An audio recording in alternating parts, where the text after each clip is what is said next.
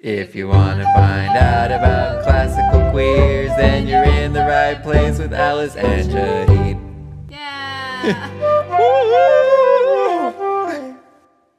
Hello and welcome to Classical Queeros, the podcast where we de-straighten music in general. This is a very special episode, and I would like to introduce all of our listeners to Julianne Colwell. Did I say that right? Sorry, yes, you did. Okay, great. Julianne Colwell. Julianne, why don't you tell us a little bit about who you are? Hello, everyone. Yes, my name is Julianne Colwell. Thanks for checking. It is one of those names. I get a lot of Julians when I go on and talk to people I don't know, like Julian Colwell. And I'm like, man, it clearly says Anne at the end of my name, but okay, whatever. It's like, how did they get it wrong? But anyways, yeah, I am a musician. I am mainly a jazz musician, known as a jazz musician, but I like to think of myself as like a singer, songwriter / jazz musician, and I'm a music teacher. And I'm also the host of the Aria podcast, which is my podcast where I just interview a bunch of musicians and artists in general about life, whatever.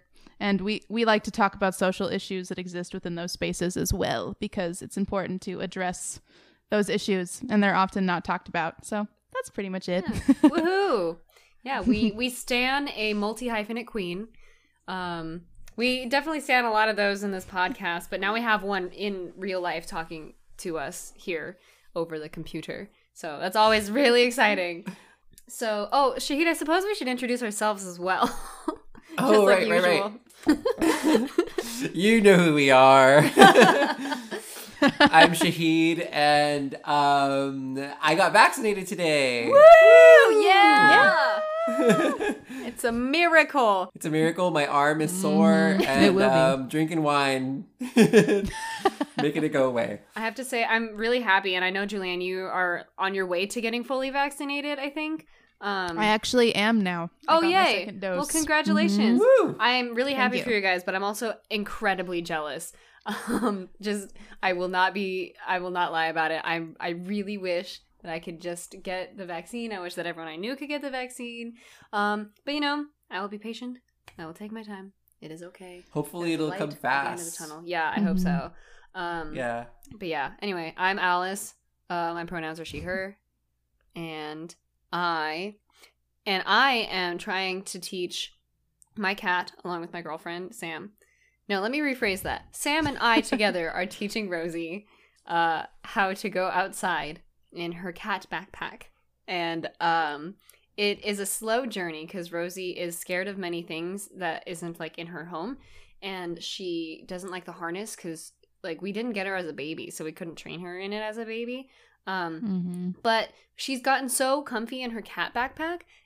We took her on a couple of errands today in the car, and she usually hates car rides, but she was totally fine. She was just chilling in her little cat backpack in the back seat.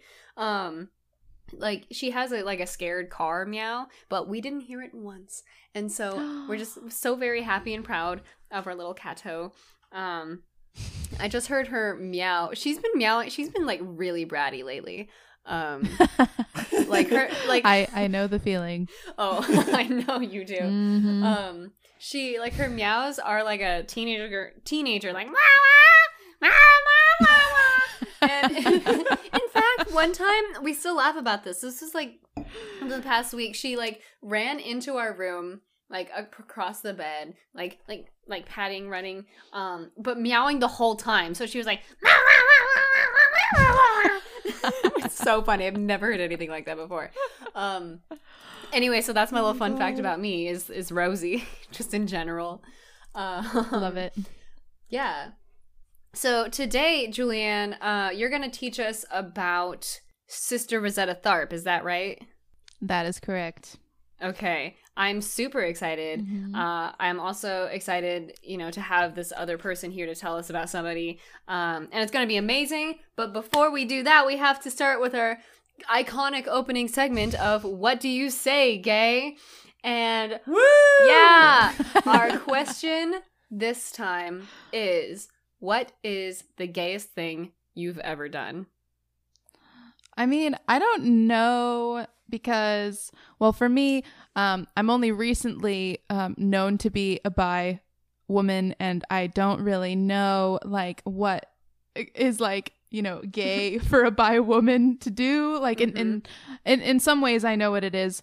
I think some of the gayest things I've done recently is I got these sick rainbow glasses. We love Sorry to the people who can't see it, who are listening to the audio. I also got these sick bangs. Like, I feel like it was so funny. Like, after I got my haircut, after I got these glasses, and I started just dressing more comfortably in general. I have this pair of like high-waisted like acid wash jeans that I wear, and I have this like mini windbreaker. And I wore this with a beanie to one of my it was a teaching thing I was doing, and one of my coworkers was like, "God, you look so gay today." And she's also bi, so I was just like, "Oh my God, thank you, Bella," because she said that I looked gay, and I was like, "Yay," you know. And I love that. Yeah, it's mainly, I think, the gayest thing that I've been doing lately is just like expressing myself in a more comfortable way, which kind of is gay in and of itself to me. So I would say that's true. Yeah, I mean, to be gay is like, it's like an essence of the soul, you know? Mm-hmm. I mean, not for straight people. Straight people can't have this essence, but anyone else can. So like, whatever feels gay to you is the gayest thing you've ever done. So we love that. Yeah. Wow. What about you, Shahid? Oh God, I've done a lot of gay things in my life, in my little gay life of mine. I think that besides like the 100 times I fell in love with like a straight boy, oh my gosh, the gayest thing I probably did. Well, one that comes to mind is like probably the straightest thing I've ever done, which is the gayest thing also the gayest thing. When I was in high school, I asked 3 of my best friends to prom, who are all girls, at the same time. Oh my God.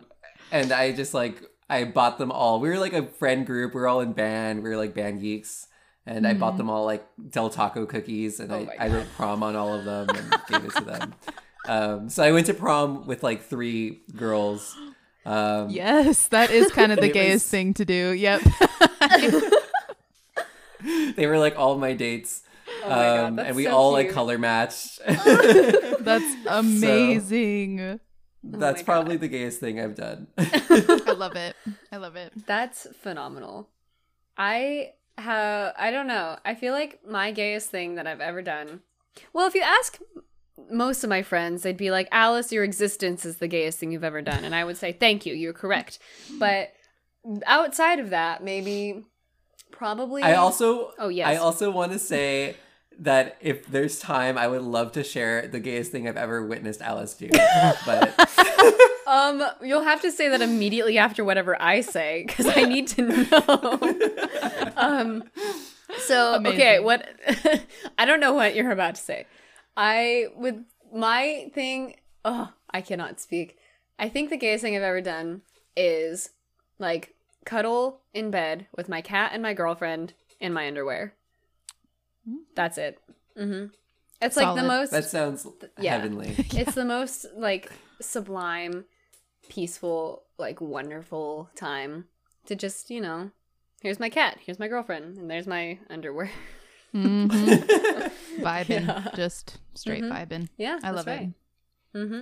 Very nice. Okay, Shahid, tell me, what is it? So it's not just one event, but it's like multiple events, and it was, I guess pre-Sam, anytime Alice was near a girl ever, just like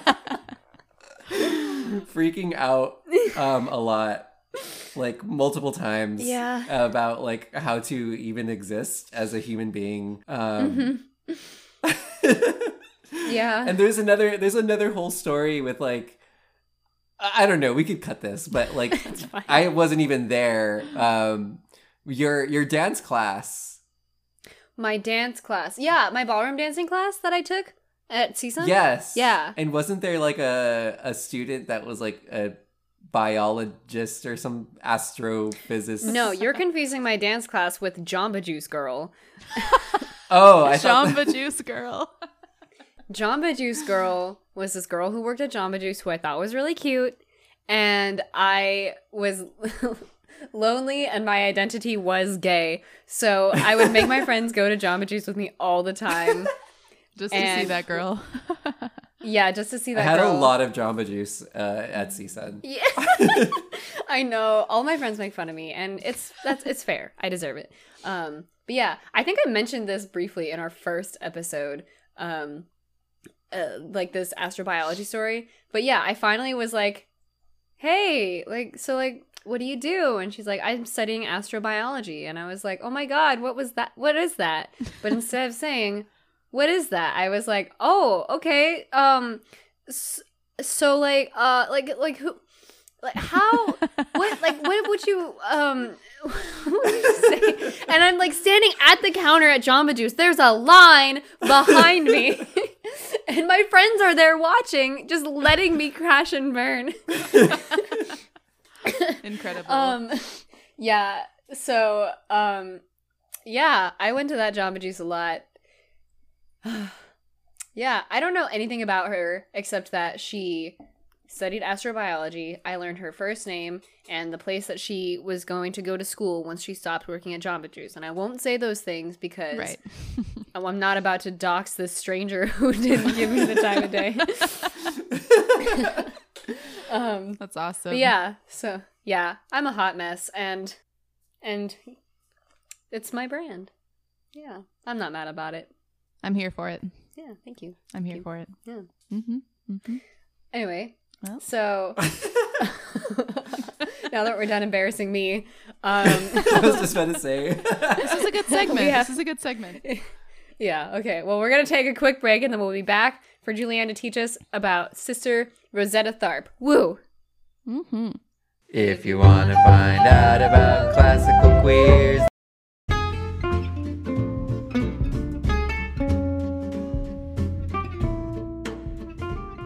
Alice, Shahid, do you remember Jane Schaefer? is that the 5-paragraph essay lady? Topic, sentence, concrete detail, commentary, etc.? Yeah, what was up with that? I don't know, but it definitely doesn't help with writing in the real world. Yeah, well, you know what could help with writing in the real world? Ooh, tell me. Honeybee Writing Coach. Honeybee Writing Coach? Yeah, it's a queer-owned business that helps people write all sorts of things. Like college essays? Yep. What about resumes? Oh, yeah. Cover letters? Mm-hmm. Website content? That too. School applications? Uh-huh. Raise requirements? Yeah, literally anything you can think of. What about writing help for kids? Of course. Can I learn how to use my voice to get where I want to go in life? And empower myself and others? And make a difference in the world around me? Literally all of the above. Wow! Where can we find this magical writing coach? Just go to honeybeewritingcoach.com. Do you mean HONEYBEEWRITINGCOACH.com? Yeah, Honeybee Writing Coach. Right to learn, right to succeed, and right to lead.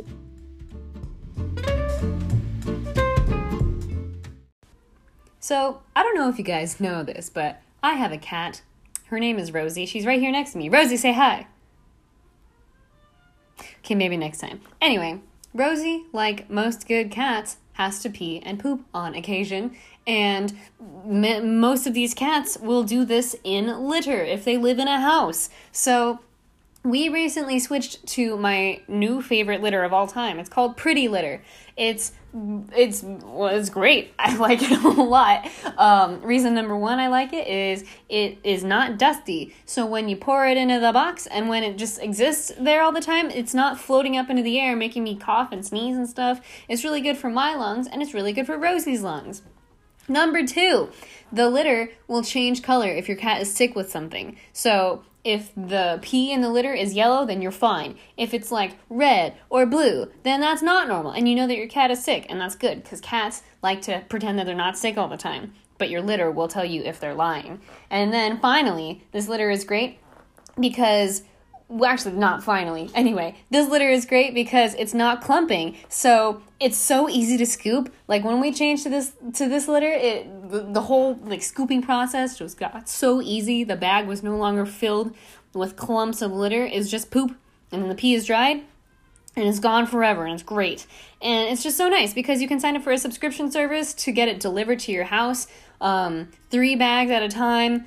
Every 3 months, you just use 1 bag a month. And that's all you need to do. It's super easy. It's super great. I love this litter. So if you want to get yourself some really good litter for yourself and also support Classical Queeros in a tiny, tiny way, you can go ahead and go to prettylitter.sjv.io/classicalqueeros. One more time, that is prettylitter.sjv.io/classicalqueeros. And you can get yourself some pretty litter and also get us like $9. I'll be totally transparent. So get yourself pretty litter today for your cat or also for someone else's cat. Nothing matters. I love you all and I love Rosie. Then you're in the right place with Alice and Shahid. And we're back. Woohoo! Woo! Yeah. So I'm really excited. I don't know basically anything about Sister Rosetta Tharpe. I don't know about you, Shahid.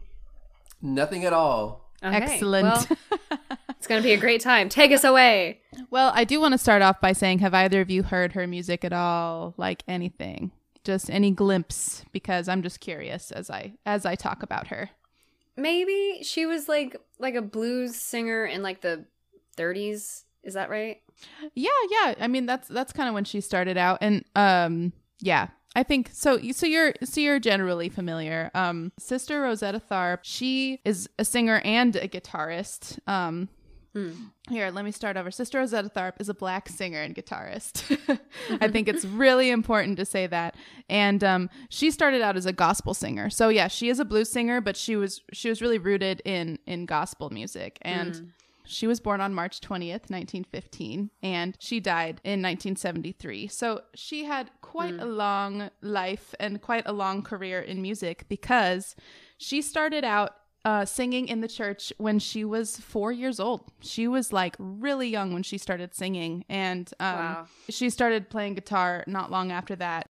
Just a tiny bit more background information. She grew up in a small town called Cotton Plant, Arkansas, and both of her parents were cotton pickers. So Cotton Plant, Arkansas, cotton pickers as the main job occupation, you know, that was kind of the vibe that was going on. 1915. Wow. I have no idea.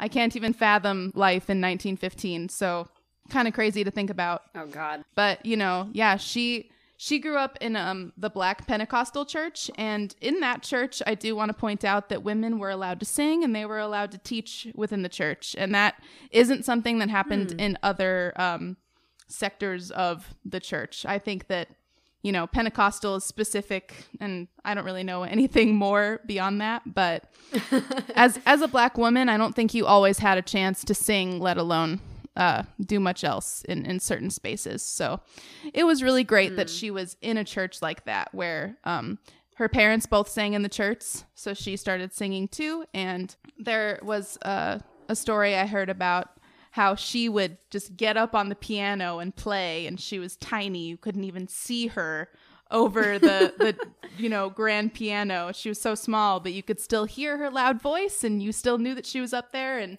so she was kind of known as a prodigy back then. Like, she was, you know, everyone knew that she was gonna make it when she started singing. And she, you know, she's a singer and a guitarist. She is known as the godmother of rock and roll. So she was kind of one of the first rock and roll musicians ever, arguably the first rock and roll musician, and she influenced artists such as, but not limited to, Little Richard, Johnny Cash, and Elvis Presley. Without her, none of those dudes would have been who they are or who they ended up being. So definitely something to mention. And she was known for the like heavy distortion in her guitar, so it was really gritty sounding for the time. You know, it wasn't it wasn't, gentle and and soft. I don't know how to describe, but women, it really wasn't common for women to be guitarists at all back then, but it definitely wasn't common for Black women to be guitarists. And it was really frowned upon, actually,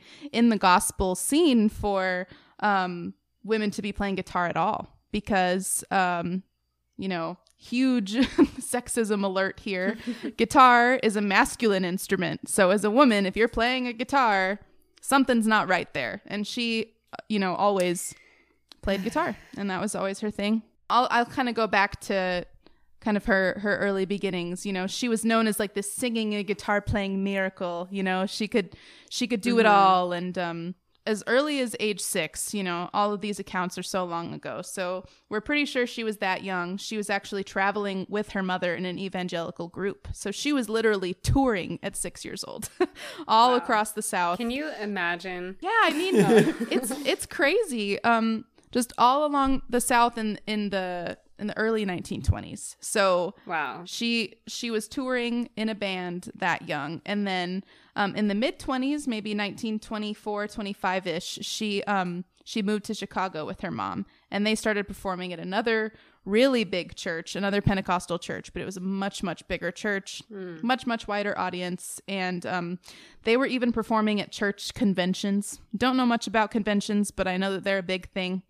So she was really becoming known in the gospel scene really early on. And when she turned 19 in 1934, she married a preacher with the last name Tharp. So she was actually born as Rosetta Newbin, and she changed her name to Rosetta Tharp when she got married.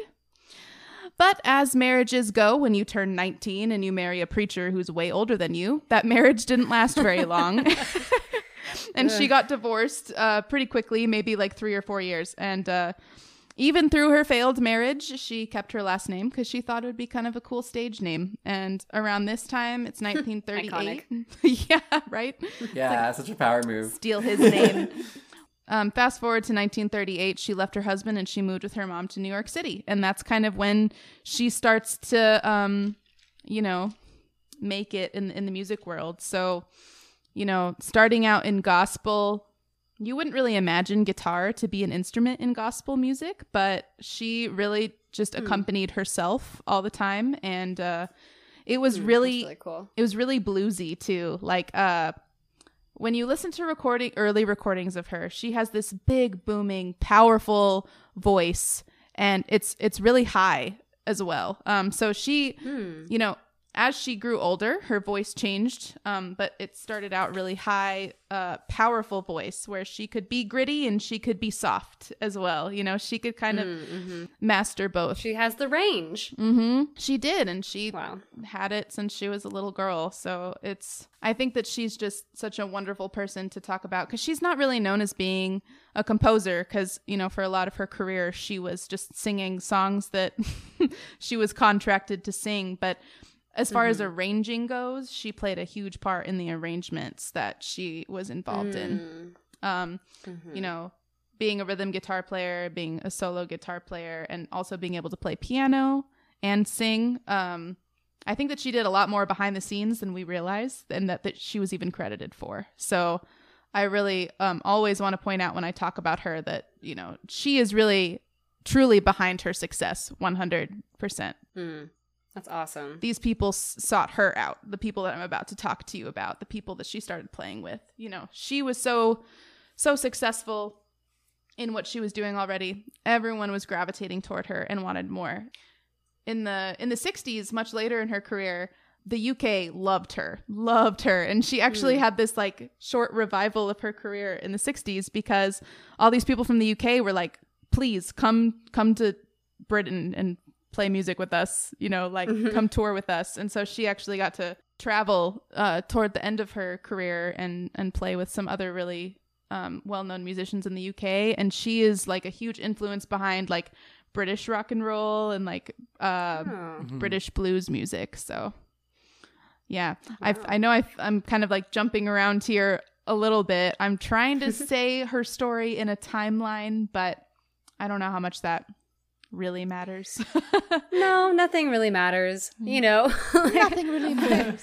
Yeah, I mean, can you say that a single past Classical Queers episode has been said in a normal, comprehensible way? No, I don't think so. So we're all in good company.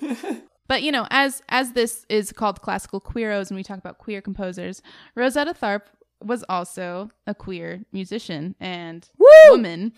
It's probably very loud. I'm sorry. Yes. Well, I'm stoked about it too. When I first discovered Sister Rosetta Tharpe, I was in a jazz repertoire class at ASU, and the drummer Lewis Nash was teaching it, and he's like a really, really, really famous jazz drummer. He's like the most awesome dude in the world, and the whole class, jazz repertoire, or I think that's what it was called, it was just him playing music and talking to us about it. That was literally it. He just showed us some awesome music and we discussed it in depth, and sometimes we would like analyze it or whatever, but it was mostly just him kind of like sharing his wisdom and experience with us through this music. And there was a day that he showed us Sister Rosetta Tharpe, and he showed us all this video of her later in her career in the UK doing this really, really famous, this is one of her most famous performances that she's well known for. If you look her up on YouTube, it's going to pop up right away. She performed at this train station, and it was an outdoor performance. It was really weird how the stage is set up, and like the train tracks, I think, are kind of in between her and the audience. I think that's how it was set up, at least. A really interesting outdoor performance. And she, just the power that this woman possesses. Amazing, amazing, amazing. Rain, children. Rain, oh yes. Didn't it? Yes, didn't it? You know it didn't it? Oh, yes. He was just talking to us about her, and he was like, I guarantee you that no one in this room has heard of her. And everyone said, yeah, none of us have heard of her. He was just telling us, like, she is the reason why blues guitar is what it is, and why rock and roll is what it is. You know it rained 40 days, rained 40 nights. To make my garment fit me right. When I get to heaven, gonna put on my robe, walk around in glory, tell the glad news.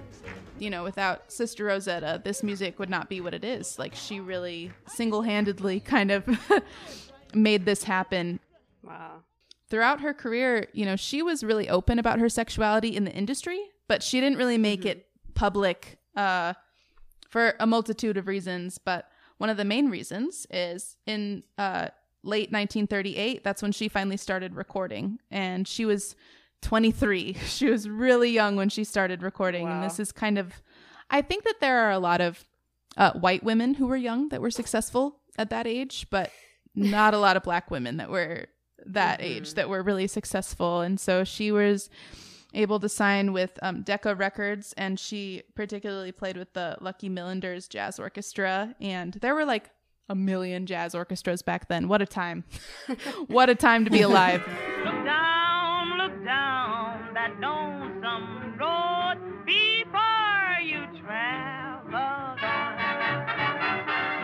A lot of her main hits were with this group. In the late 30s, she was still performing mostly gospel music with these groups, and then it kind of started to become gospel and secular, where some of the lyrics were still pretty gospel and some of the lyrics started to become very questionable, which caused quite a bit of controversy in the gospel community. She had a 7-year contract with this orchestra, so that's like a lot. That's the entire rest of her 20s with this orchestra, and they did start having her perform some songs that were not her brand. She was happy about it, though. I want to make that clear, too. She wanted to just branch out as an artist and not be in one bubble as a gospel singer or as a gospel whatever. She wanted to be able to do different things. And with her older fans, though, and with the gospel community... Oh, here she is. Rosie! Rosie, say hello. Hello. Hello. Hello, sweetheart. Okay. She's trying to sniff the computer. Oh, is she doing what Winnie was doing? Just kind of like... Yeah. Getting in on that? Just kind of. we have our desk is 2 parts, so like this bit up here is higher and you can use it as a standing desk, and I'm at the sitting desk, so Rosie likes to go up there. Anyway, I'm sorry for interrupting you. Oh, no worries. No worries. Luckily, because of my notes, I know where I am. Well, she has this 7-year contract with this orchestra, and they started having her sing a lot of secular lyrics, and there was one song that came out that just messed everything up, and it is called I Want a Tall Skinny Papa. I want a tall skinny papa. I want a tall skinny papa. And I mean, she's this like bright, young, beautiful black woman, and the lyrics are I want a tall skinny papa, that's all I ever need. I want a tall, skinny papa. That's all I'll ever need. And how it works is it's like a call and response thing where she says, I want a tall, skinny papa. And they go, yeah. The whole band goes, yeah. And then she says, that's all I'll ever need. And then it's a really sexually suggestive song. I mean, obviously the name itself might give that away, but there's other parts of it that are really suggestive. And you know, it really kind of stirred things up for her. I think that she was happy to do it, but it was really conflicting because she knew that it was causing problems. And I think ultimately she kind of gave a middle finger to the whole situation. She started to play with this all white male vocal group called the Jordanaires, and they did a bunch of songs like that too. She's a black woman playing guitar with a bunch of white dudes, and they're singing about sex a lot of the time, and she was just here for it, you know, because I don't think that she wanted her career to be just, I mean, this happens to women today, you know, they're often overly sexualized in the media, so if they sing about sex, it's either expected or it's totally not okay. Like, you know, people that come to mind are like Jessica Simpson, who started out singing like Christian music, and then she stopped singing Christian music, and then everyone just slut shamed her to the end of time and called her a dumb blonde, and it was horrible. Miley Cyrus. Yeah, as Miley well. Cyrus, I was thinking. Oh my Demi God. Lovato. Yeah, dude. All those Disney kids. All of them. Yeah, anyone that Yeah. needs to break out of that shell. Yeah. Yeah. I think this was kind of Yeah. Rosetta's way of doing this, is she kind of realized, like, I can still sing gospel and still have this be a part of my life, and I can also still be my own person and sing whatever I want and make whatever music that I want. And That's really cool. I feel like that's hard to, like, we were kind of talking about this when we recorded the episode for your show, how it's really hard for people to think of things not in black and white, you know? And especially for, like, your own self. So I imagine she must have had, like, a huge amount of, like, assuredness, like self-esteem, to say, like, I am who I am, and it doesn't matter, like, what boxes I fit in or don't. yeah. That's so powerful. That's really cool. I envy Yeah. her and I admire her. Oh, me too. Truly. I mean, in interviews of people who are close to her and who know her, you know, they generally say that she handled it all pretty well, and she kind of just knew what she wanted and she kept going. But who knows what the real story is? Like, unfortunately, we'll never hear from her own mouth, like, her own experience. So none of us can speak for that. But, you know, this kind of transitions into her career is really starting to grow. At the end of 1938, she's playing with the Cab Calloway Orchestra at the Cotton Club, and the Cotton Club was known to be the first, like, integrated jazz club. So she was already playing for white audiences, but I think for her, having been a person who was mostly playing for white audiences in a way, it was really cool to play at the Cotton Club too and be able to kind of play for any and all. She was like kind of, I mean, for artists that were like Billie Holiday, who were playing in clubs that were only for black audiences, to then get the chance to play at integrated clubs, it was kind of a big deal. But I think Rosetta, she kind of, and I don't know this for absolute certain, but I think that she was able to already play with white musicians and for white audiences earlier than that. So, but it was kind of unique when she started to do more. And she was performing at Carnegie Hall. She was just kind of moving up in the ranks and doing not only gospel but secular music as well. And that's when the gospel influence was being mixed in with blues and jazz influences as well. And that's when her voice kind of started to evolve and change. And like I said earlier, she being a woman playing a guitar, it was already kind of frowned upon in the gospel community.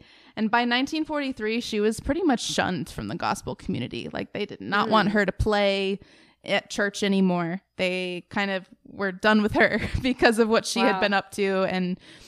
And I, you know, I definitely want to point this out, that all throughout her career, everything was still segregated for the most part. And when Rosetta was on tour with these orchestras, she had to sneak in through the back of these hotels to like get in. Sometimes she couldn't even get in, and she had to sleep on the bus while her male band members got to sleep inside. God.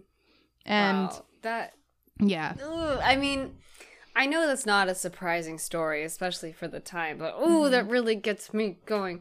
I think there was a similar thing that we learned about in our Billy Strayhorn episode. I think like early in his career, before he left Pittsburgh, he had this trio, his jazz trio. It was him, I think, a clarinet and a drummer. And the other two guys were white, and they went out of town to do some sort of gig, and they got like chased out of town for racism reasons. And so they were like, okay, we will leave. I don't want to be here. Yeah, that's crazy. The thing that gets me the most, I think, is that it's not the like, you can't be here because you're black thing, which is terrible, yes, but the thing that gets me the most is that they're like, you can't stay here because you're black, but you still have to perform for me because you're talented. Like, you can't have both. Okay, I'm sorry. I know I'm preaching to the choir. We all know racism is bad.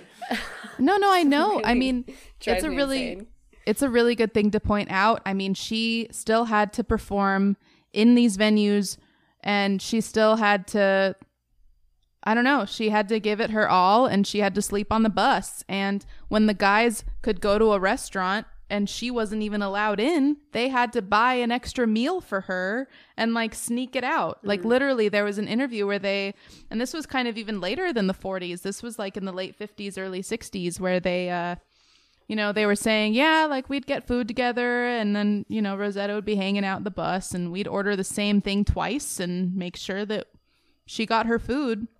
But I mean, this was some real shit. They were not allowed to enter the building in the front entrance to any of these venues. They'd have to go through the back way. They had to be like as unseen as possible unless they were on stage. You know, the only place they could be truly seen is on stage. And I mean, I'm being a jazz student, I'm not surprised, because all of the people that I look up to had to go through this in their lifetimes and in their careers. But it is still pretty disgusting. You know, on one hand, the gospel community is completely shunning her and just saying like, well, you're an abomination now because you're singing secular lyrics and you're like being a woman and you're like doing things that women don't normally do. So she's dealing with like the extreme sexism of all of that, and just the shunning of a community that she was a huge part of growing up. And then she's also dealing with people who won't accept her because of her race and because of her gender and, you know, like her sexuality. Again, she couldn't bring that up because imagine how much that would mess things up if she eventually came out with that. So yeah, it definitely stacks up. But she's known for saying that, you know, when people would comment on her guitar playing and how good she was, they'd be like, how... You know, because people are so stupid. They'd be like, how as a woman can you play like that? How can you do it? I just... And how is it possible with your dainty little fingers? Yeah. Like, and she would say, because I play like a man. That's why. I play like a man. And like, I don't fully quote me on that, but I in that documentary that I watched, she talked about how she could play like a man, and that's how she can do it. And it was kind of just the irony of saying a statement like that back then. But she would participate in like guitar battles at the Apollo, which is like one of those classic theaters that would have like, and I can only imagine a guitar battle in the 40s. It's like hilarious sounding to me, but she would show her chops and demonstrate how great she was any chance that she got, and how awesome it is to imagine, in her position, like I can't speak for her, but just being in an all male world, in my experience, is very draining and exhausting. So she's, she knows what's up. She's able to do it all the time and navigate through it all the time, It's supposed to be incredibly strong. Absolutely. But things were still looking up for her. So in 1944 to 1946, she was doing a little bit more touring with some different groups, and she recorded what is known as the very first rock and roll record in 1944 with Sammy Price. Amazing. Who was a boogie woogie pianist. And boogie woogie is a whole thing, and just, I don't know, just the versatility that she had throughout her career too is pretty incredible. But wow, I wish I understood. I know exactly zero about jazz. Sometimes I know negative about jazz because I think I know something and it turns out I don't. So it's like okay, so you know how if you look at like a dancer, like a really good ballet dancer, you're like, wow, that person's really good, but we're not ballet dancers, so it kind of goes over our head how difficult it is that they're doing what they're doing. I feel that way about jazz. I'm like, this stuff is cool, but I don't know what's going on, so I'm just gonna sit here and appreciate it. That's how I feel about y'all's flute recitals, like watching a classical flute recital. I'm like it's just that flute requires more air than like any other instrument. It's like so exhausting, and like y'all can just go like 10 minutes without breathing, it looks like, like flying through these excerpts. Like that's the key word. Exactly. Yeah, I know. Well, if it makes you feel any better, I look at flute recitals the same way. I'm like, how are you doing that? Same. Oh jazz. Goodness. Okay. Jazz has so many different parts to it, and like what jazz is now, like what modern jazz is compared to what it used to be, is like very different. And but boogie woogie piano is like crazy. So any of you that are listening, and you too, like just type in Sammy Price and see what comes up. It might be pretty fun.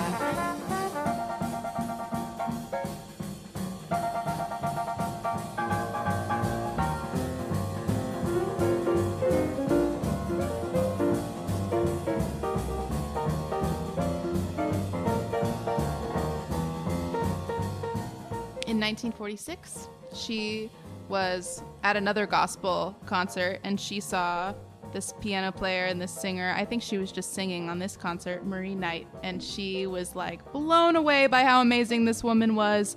And she talked to her after the show and literally just invited her to start touring with her. She was like, I need you with me right now. And there's very little information about how they first became friends and became acquainted, other than the fact that they met at this Mahalia Jackson concert. And she is known to be one of the biggest like gospel singers of all time. So another, little connection. But Marie Knight is a gospel singer, and later in her career was an R&B singer. And she was born in 1920, and she grew up similar background. She grew up in the church, and she started out as a singer, and she was touring with an evangelist singer, and she also married a preacher very young and got divorced from him very young. And here's where it gets gay, is these two they get together. And I was hoping. Yes. here's where the gay stuff happens. Marie Knight and Sister Rosetta Tharpe start touring together, and they form their own group. And in some recordings, you can hear guitar, and so you know that Rosetta's playing guitar and Marie is singing. And in other recordings, you hear piano, and so we're not sure if Marie is playing piano or if Rosetta's playing piano, but we know that they both played. It's really hard to find the information on actually who's on what record and who's on what recording, but they toured together for quite a long time, and all of Rosetta's friends know that she was with Marie Knight, but they definitely would tell people in interviews, oh, it's just gossip. We're not really together. We're just good friends, you know, like just gals being pals, like that. A classic. Exactly. A classic example of gals being pals, and they had a pretty good career together. I would say they only toured for a few years. They did split up eventually, I think after 5 or 6 years. Romantically or professionally? Both. I don't really know. Oh, sad. I don't really know for sure if they happened at the same time or one after the other, but they did eventually go their separate ways. But there was a really tragic thing that happened while they were touring together. Is Marie had 2 kids with her preacher ex-husband who tragically died in a fire while she was on tour with Rosetta in the 40s. Wow. So you can imagine hiding their relationship, being on tour, having to deal with just being a Black woman during those times, and then losing your kids during that time. I can imagine that might have torn them apart in some sense, but I don't have any concrete information to suggest that event played a part. I can just guess that being a mother and then touring and being away from your kids and then them dying when you're gone, I can only imagine. Yeah. That's horrible. That's oh my God. I can't. Let's move on. I can't think about it.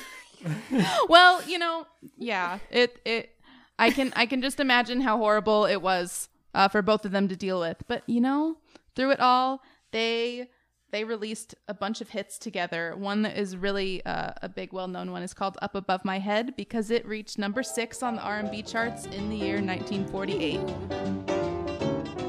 Up above my head, Up above my head, I hear music in the air. I hear music in the air. Now up above my head, Up above my you know I head, hear music in the air. I hear music in the air. Up above my head, Up above my head, I hear music in the air. I hear music in the air. And I really do believe, Yes, I really do believe that there's a heaven somewhere, heaven somewhere. up above my head. Up above I didn't even know that R&B charts existed in 1948, so I was pretty stoked to take a Me look neither. at that.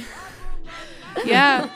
I mean, what we know R&B to be today is, of course, again, very different from what it was at the start. It was really just blues music. So many, like almost all of the popular genres that are in America were really Black music, you know, originally. Country, blues, jazz, rock and roll, all Black. And so, you know, when I talk to my students about jazz, I tell them that it's Black American music and that it is American music. And if you don't know jazz as an American, you're not American. And then that's what I say. And then they're like, ha ha ha, that's funny. And I'm like, it's true. What you think American music is not what it really is. I don't know. I try to be cool with the kids, but sometimes it doesn't land. Oh my God, me too. Mm-hmm. Me too. It's quite difficult. Side note, I don't know what it is about teaching, but like, I am not old.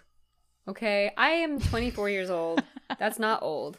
But for some reason, also I am not technologically inept. Like when I use my phone, I like, you know, use it with my thumb and whatever, and I know how to use emojis properly, so it's not too cringy, but whatever. But like when I'm teaching, for some reason I turn into an old lady. Like I have to like look over my glasses and I hold my phone in one hand and like use my pointer finger to like navigate on my phone while I'm like if I have to pull up a YouTube video to watch or something, I'm like, oh, hold on, let me check my phone really quick to find I don't know why. I just get so old. And then all of my humor, like I'm just like, hey, this funny thing, and they're like, nah, Every Don't time, even try. every time I think I'm being funny, I'm not being funny. So it's like, that's why the middle schoolers and high schoolers are always harder for me. Because elementary school kids, you can make elementary school kids laugh. All you have to do is like change your voice. Like Yeah. it's so easy to just make them laugh. But these older kids are brutal.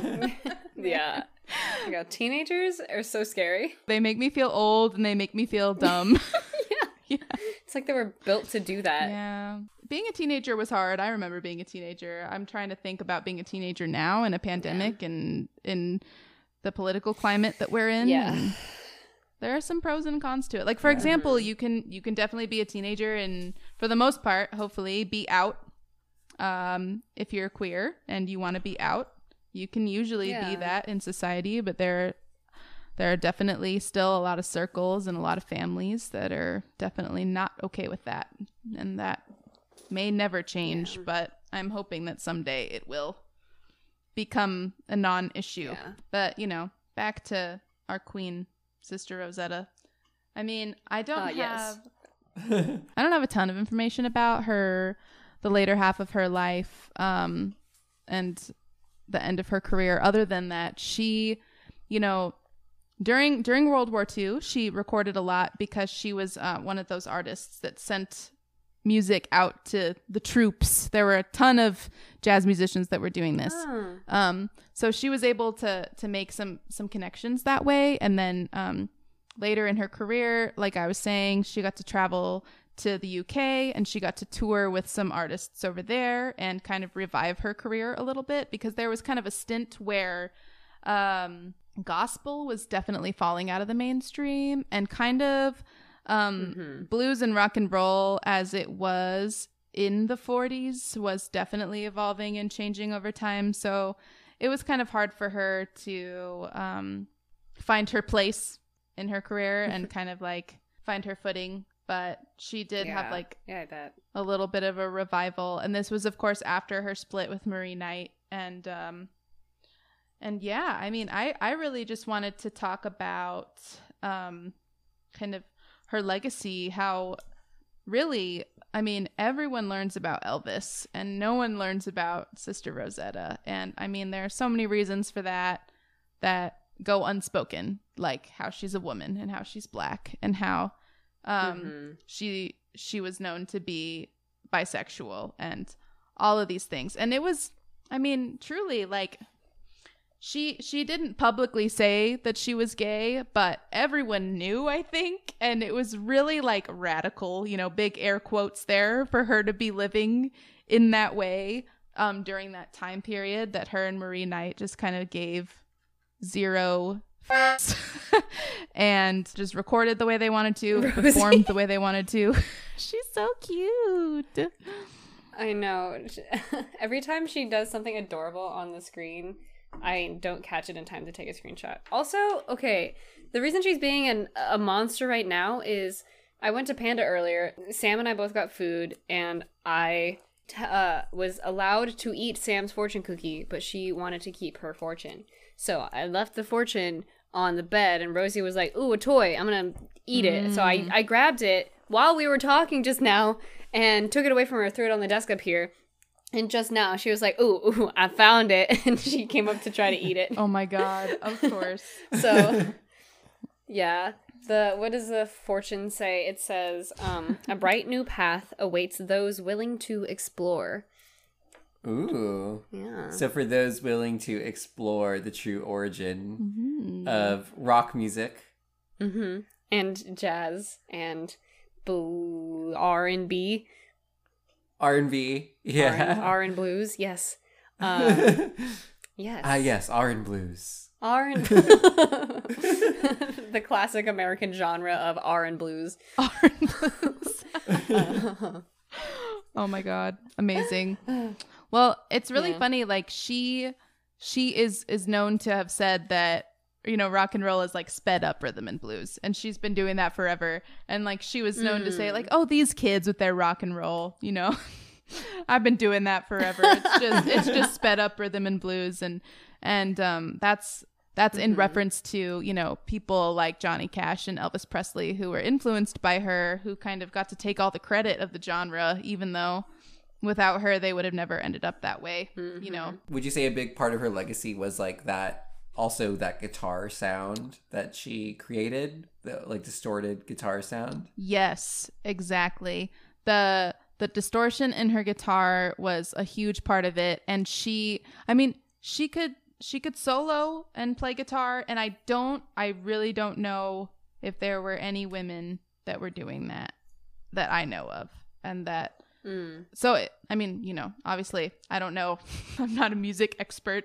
There were probably other people like Rosetta out there, but very few Black women were playing guitar and were able to improvise on it and riff on it and solo on it and all that good stuff. And she was doing all of that. And and she would like stand proudly with her guitar too. She wouldn't like sit and play very often. She would stand and play. And she would stand with her feet apart, like really like proud, like just that's so cool. Yeah, a really powerful stance. And she'd be singing and she wouldn't look down, like she was kind of one of those musicians that just like didn't really, her guitar was a part of her. She didn't need to like check to make sure that she was playing the right thing. It was really, really natural and seamless for her. And her performance presence like speaks for itself when you see Young and beyond.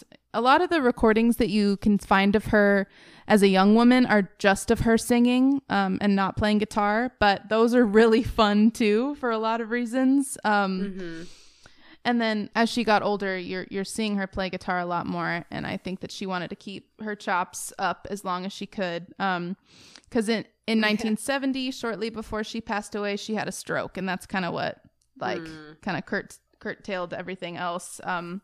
She had a stroke, and she also had diabetes, and I don't know if she had diabetes her whole life or if she developed diabetes, but this is pretty crazy. One of her legs had to be amputated somewhere between 1970 and 1973 because of her diabetes. So she had a stroke and she had complications from her diabetes, and she actually died on the night before a scheduled recording. Ooh. Oh, wow. I was going to try to find for you guys her very last recording, but it's very hard to find. But she was, it was very unexpected. Like everyone knew that she was sick, but I don't think that anybody knew that it was going to happen that quickly. And it was because she had another stroke. So you have one stroke. Usually if you have two strokes and you're of a certain age and certain health, that's it, So, yeah, and she died in Philadelphia, and I'm not remembering if there was any connection to her being in Philadelphia or not, or if that was just where she was recording. But yeah, she was buried there, and to live 19, I'm going to look back, 1915 to 1973. That's still quite a long time to be alive, and there's a lot going on. Yeah. A lot going on in America during that time. There sure is. Mm-hmm. Wow. Yeah, sometimes I forget that people who were like functioning adults during like the civil rights era, like the 60s, they probably also had to live through World War II and the Cold War and all that. And, that's just crazy. That's crazy to me. Time isn't real. Oh my God, nope. I'm going insane. Well, and this is funny. One of her other hit songs is called "Strange Things Happen Every Day," and the whole mood of the song, I think it was written and performed during the war or shortly after the war. I think it was actually right after the bomb hit Hiroshima. So they just dropped the atomic bomb, and obviously with the war going on and with everything else like that was politically going on. And everything that was going on in the country, one of the ways to cope is to just sing about, strange things are happening everywhere. Strange things happening every day. Every day. I think that was kind of the mood of the song, was to kind of point out how crazy things are without actually saying what those crazy things were, Yeah. Wow. So, her early hits are gospel hits, and then she goes into some weird sexual maybe songs where it's like this is probably about sex, but we're gonna make it as vague as possible, and then her music kind of became whatever her and Marie Knight wanted it to be. So they had a lot of really fun hits together. That's really cool. Yeah, so I look forward to listening to that. Yeah, me too. Get like an old vinyl and Yeah. playing by a fireplace. Ooh, that sounds nice. Which reminds me, I guess now is a good time to ask Whatever, what's some recommended listening you have for us and the listeners? Yeah, so I can give you kind of a list of some songs. I mean, definitely check out I Want a Tall Skinny Papa, because you'll laugh, and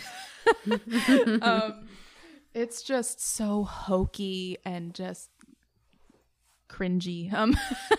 But it's I think it's fun to listen to because of her voice, the way how high and bright and mighty her voice is in those early recordings.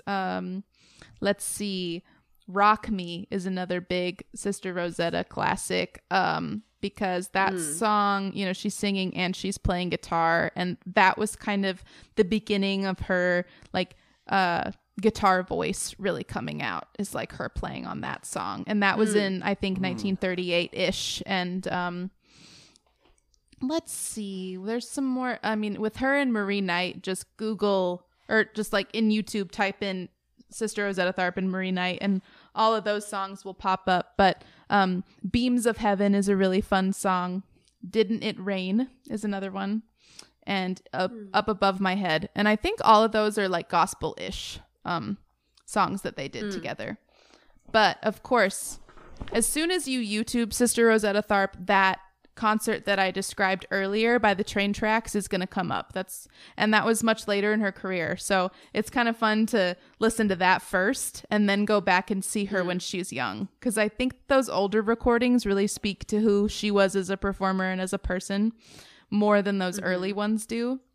But the early ones are fun. It kind of reminds me of if like I listened to a recording of myself from like way like 2014 or 15 or something when I was like a baby jazz musician, and I listened to my solos and I'm like, oh, you know, like it's I try not to cringe too much, because of course I'm like cringing, like my inner critic is like cringing at what I'm playing, but I'm also like, oh, that, you know, that's where she was, that's who she was at that time. And it's always cool to like compare the two extremes of like where I am now versus where I was back then. I think it's kind of similar with her. It's not like this awe moment, but it's kind of this like, wow, you know, that was her start. That's what she was doing. That was when she was confined into these long contracts with these touring bands, and she had to sleep on the bus and sneak food and deal with constant sexism and racism everywhere she turned, and she still had to come through and perform these crazy shows in front of hundreds of people. It's just mind-blowing. Yeah, that's incredible. She sounds like truly incredible. And you know, from what you've said, like you said, what, she's known as the godmother of rock and roll. Wow.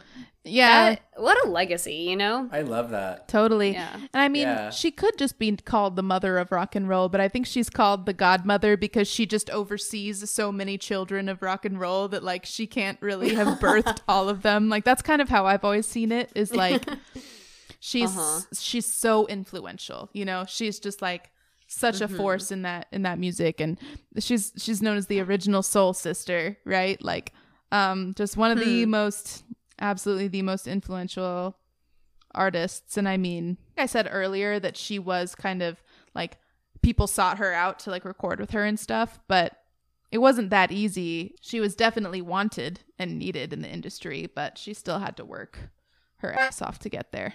Yeah. You know? Similar to Mozart, she was touring at a young age and did everything for her family. Similar to modern Disney pop stars, she had to break out of a certain shell and kind of fight rumors. And then while doing all of that, she like invented an entire new sound and genre, and just kind of was also like a badass bisexual queen. Oh my God. That's amazing.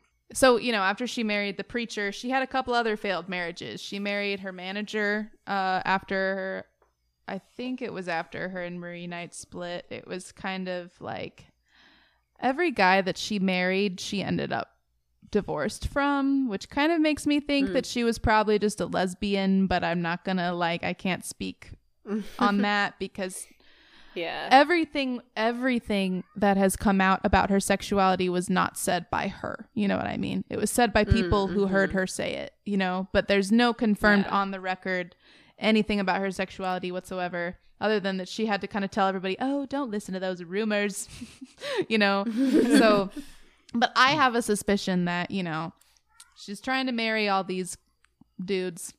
It keeps not working out. You know, she obviously was open about her relationships with women. I think that Marie Knight was the one that was most well known, but if you read up about her, she it was said that there were some men and women in her life that would come in and out. So I don't think it was unknown to the musicians around her or to the industry, but I think that back then I don't think that being a bisexual was really a thing that could be discussed openly. I mean, I don't know because I wasn't there, but how many people do you know of that were famous in the 20s through 40s that were bi?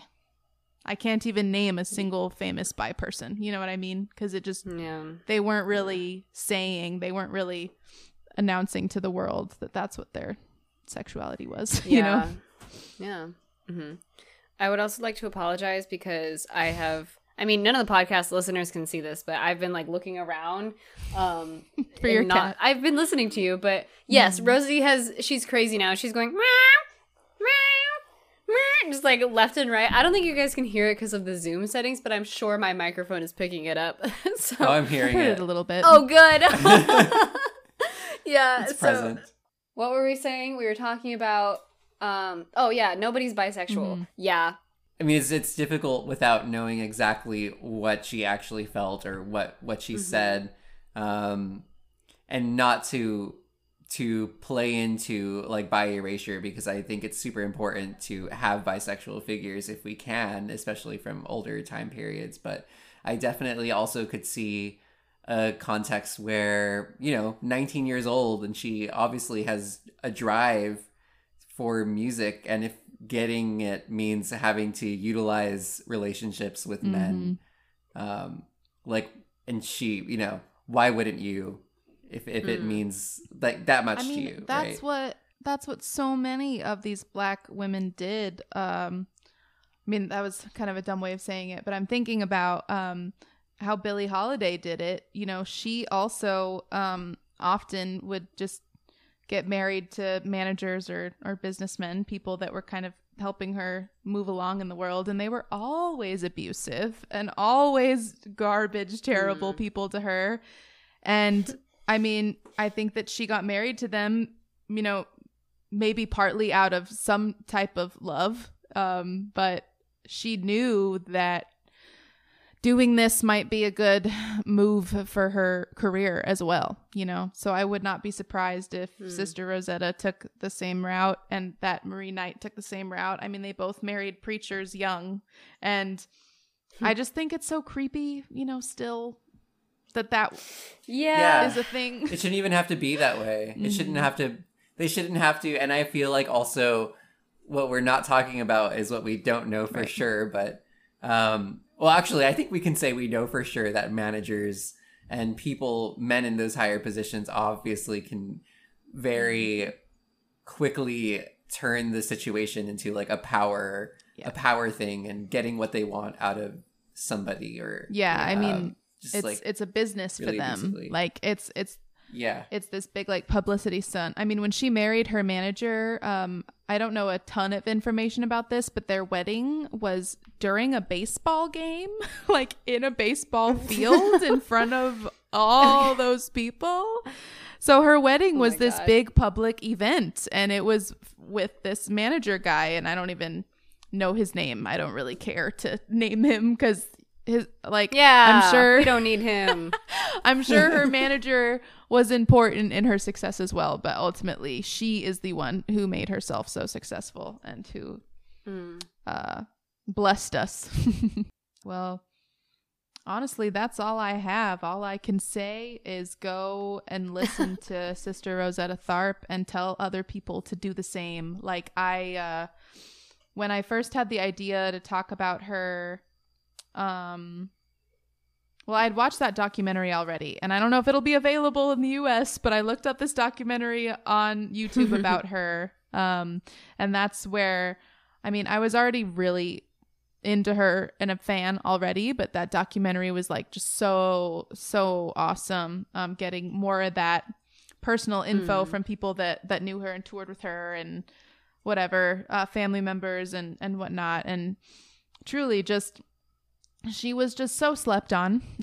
The history books just love to forget to talk about people of color. They love to just disregard all of their work, and they don't give them the credit that is due. So I wanted to just personally demand all of you to go and just take like 5 minutes out of your day to like watch one of her videos or look her up on Spotify. There's tons of good stuff on there. Just do yourself a favor and bless yourself by listening to some Sister Rosetta Tharpe. And if you want to get a little crazy, you can listen to her and Marie Knight play together too. And it's wonderful.